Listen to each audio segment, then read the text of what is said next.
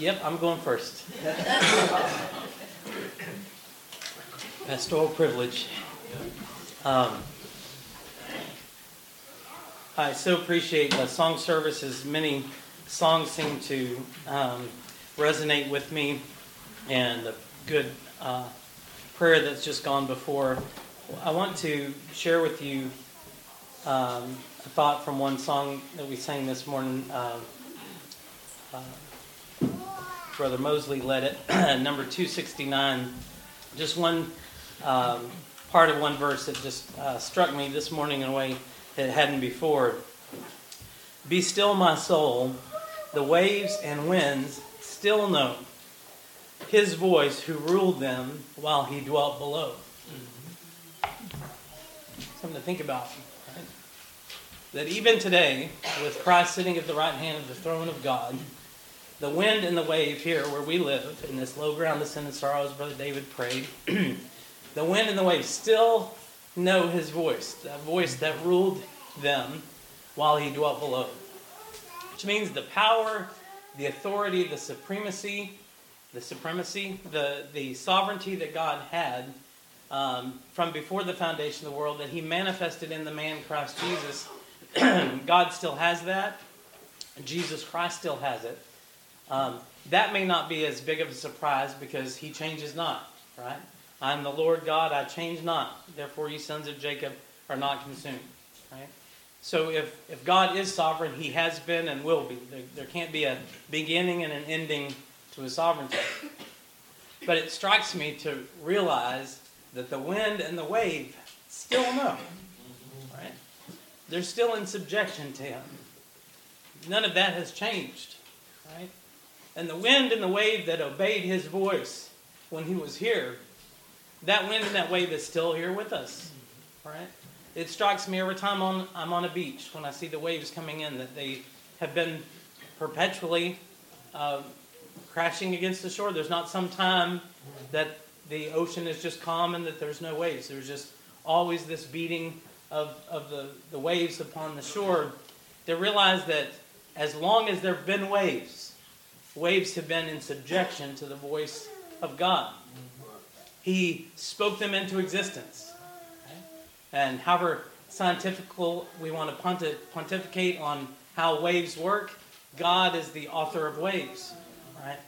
And he spoke them into existence, and he can speak them into obedience. And the wind and the wave still know. Right? It makes me realize, there's that song, my Jesus, if I ever loved thee, how it goes, I know I love thee now, or whatever. The question is if I ever knew, but might I still know? The wave and the wind still know his voice that ruled them while he dwelt below. I want to just take that thought and look at two passages of Scripture this morning and try to quickly give way here to Brother Mike. But in Matthew chapter 8, we find this occasion in verse 23. So Matthew 8:23. And when he was entered into a ship, his disciples followed him. And behold, there arose a great tempest in the sea, insomuch that the ship was covered with the waves, but he was asleep. And his disciples came to him and awoke him, saying, Lord, save us, we perish. That's not much different than the prayer that the Apostle Peter gave when he was walking on the water, right? Or when he had ceased to walk on the water, right? Lord, save us, we perish. And he saith unto them, Why are ye fearful, O ye of little faith? Then he arose and rebuked the winds and the sea, and there was a great calm. But the men marveled, saying, What manner of man is this, that even the winds and the sea obey him? Their remark wasn't on how obedient the winds and the waves were. Like, these are well-behaved wind and wave. Right? These are different winds than we've seen before. These are different waves. These are well-cultured wind and wave. They've been brought up well. Right?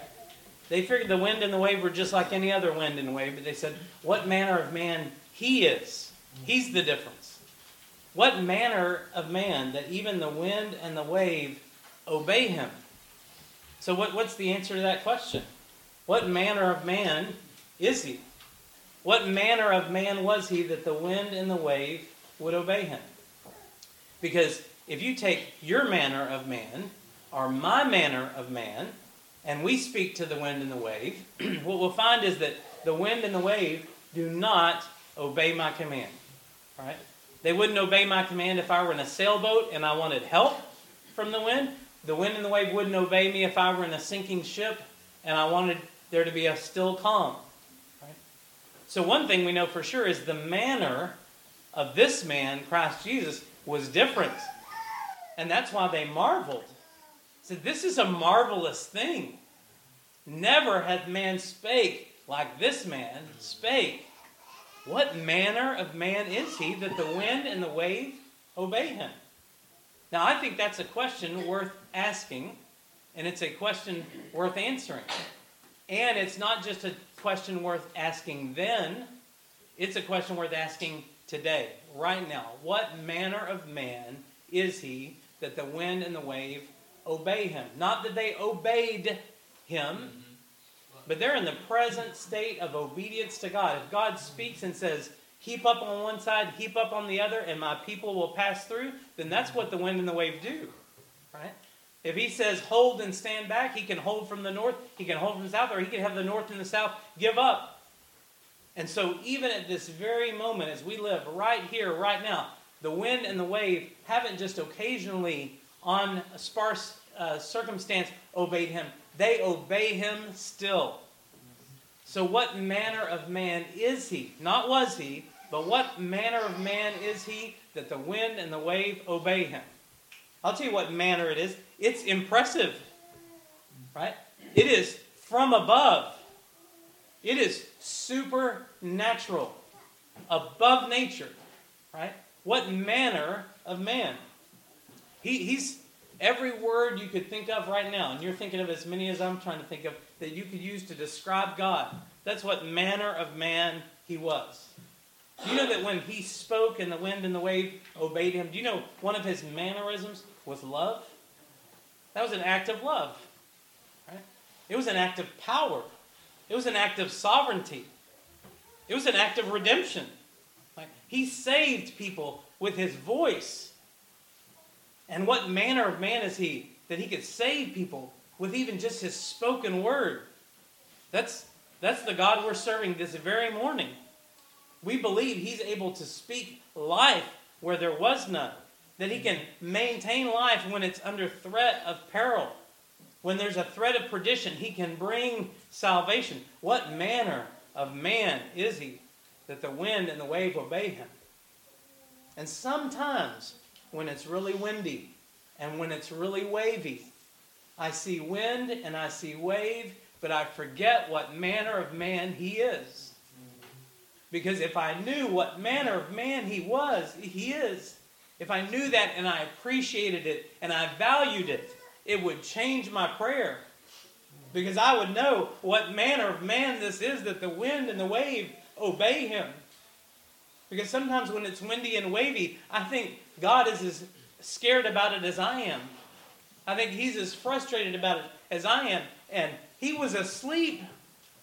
He was asleep because he had that liberty to sleep.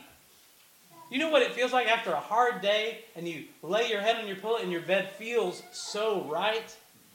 And you could lay your cares down and you can take rest? The Lord could take rest because he was not concerned about the wind and the wave. And it didn't mean it wasn't a threat to his people. Right?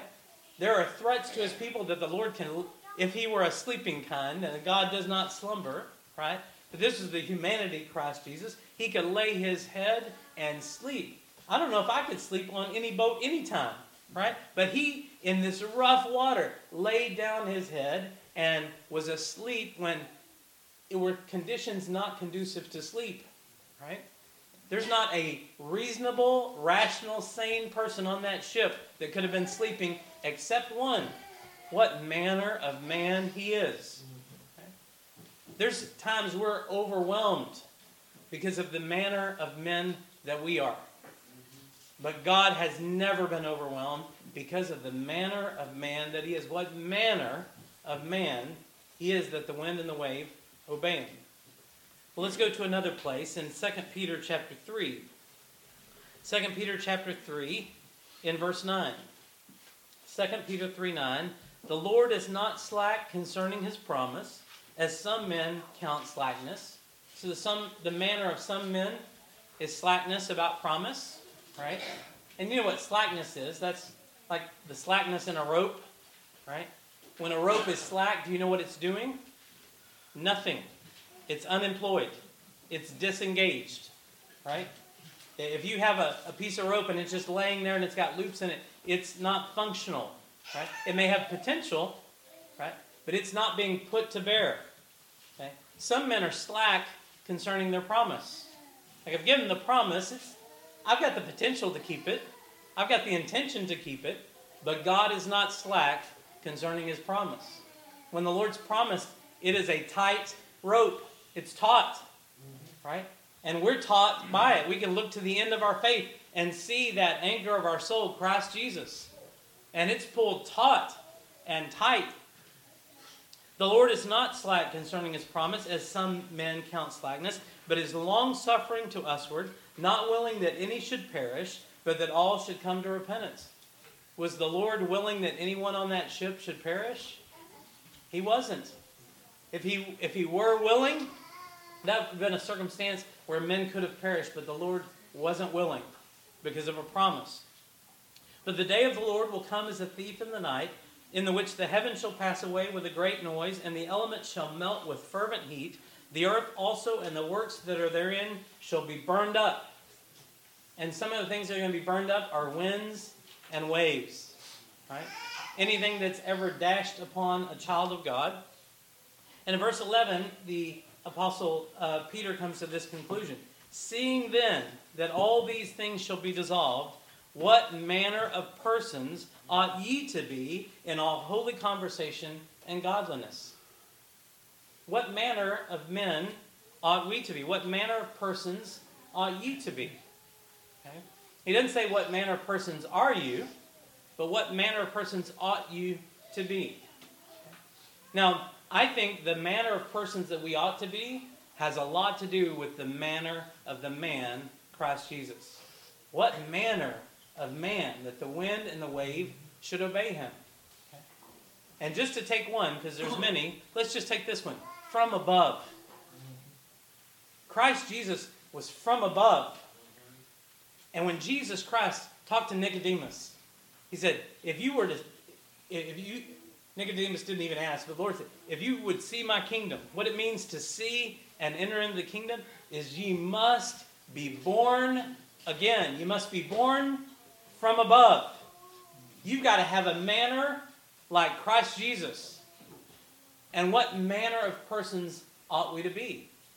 The lesson that Peter has is the things that we're so concerned about, the things that we're so consumed about. You think about anything that's given you trouble, right? The worry and the concern, okay?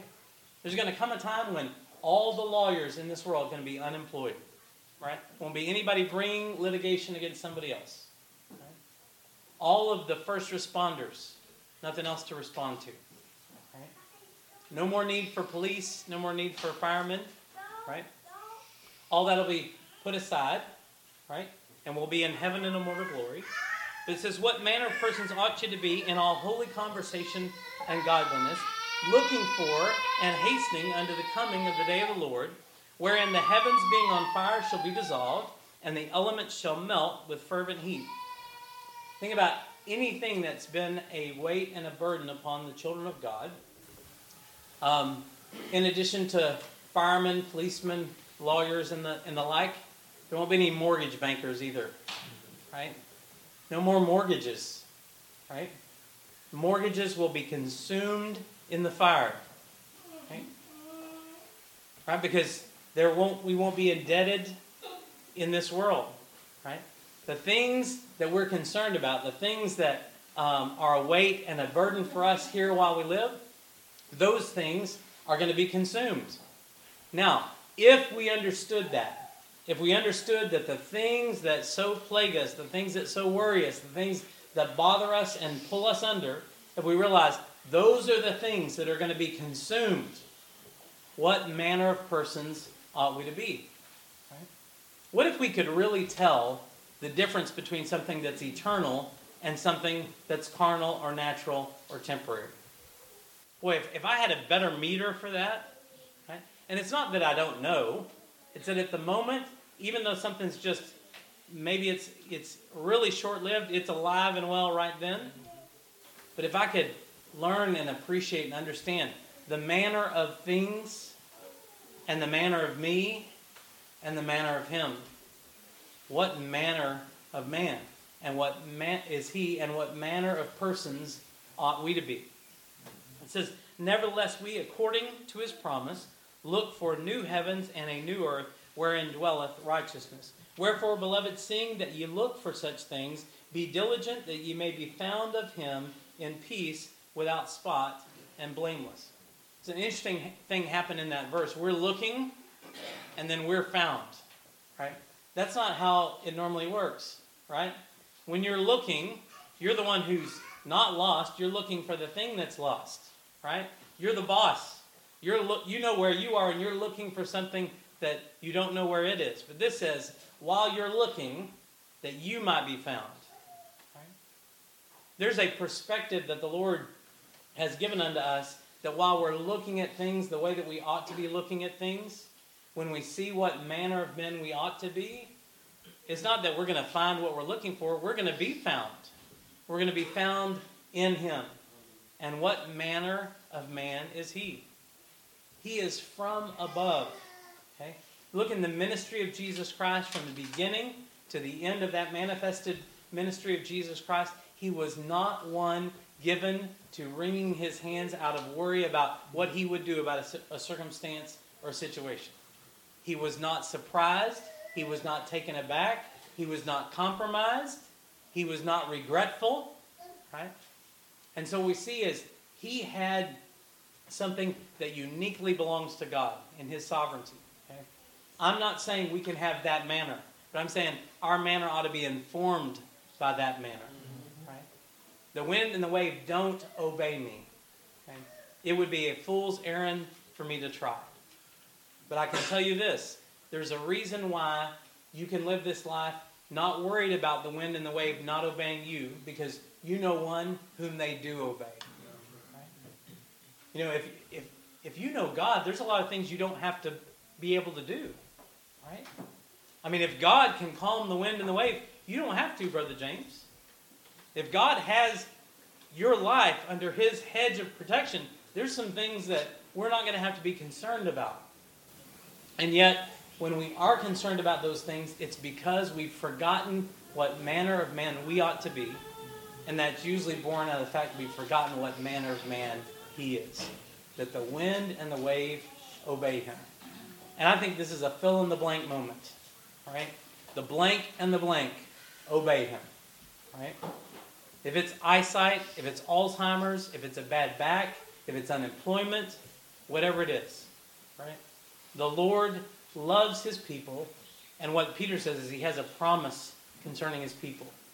And not only does he have a promise concerning his people, he's not slack. Right? He's engaged in the promise that he has for his people. Knowing this, what manner of persons ought we to be? We ought to be a people with mannerisms that reflect that we know what manner of man he is. A God who loves, a God who knows, and a God who does. Come ahead, Brother Mike.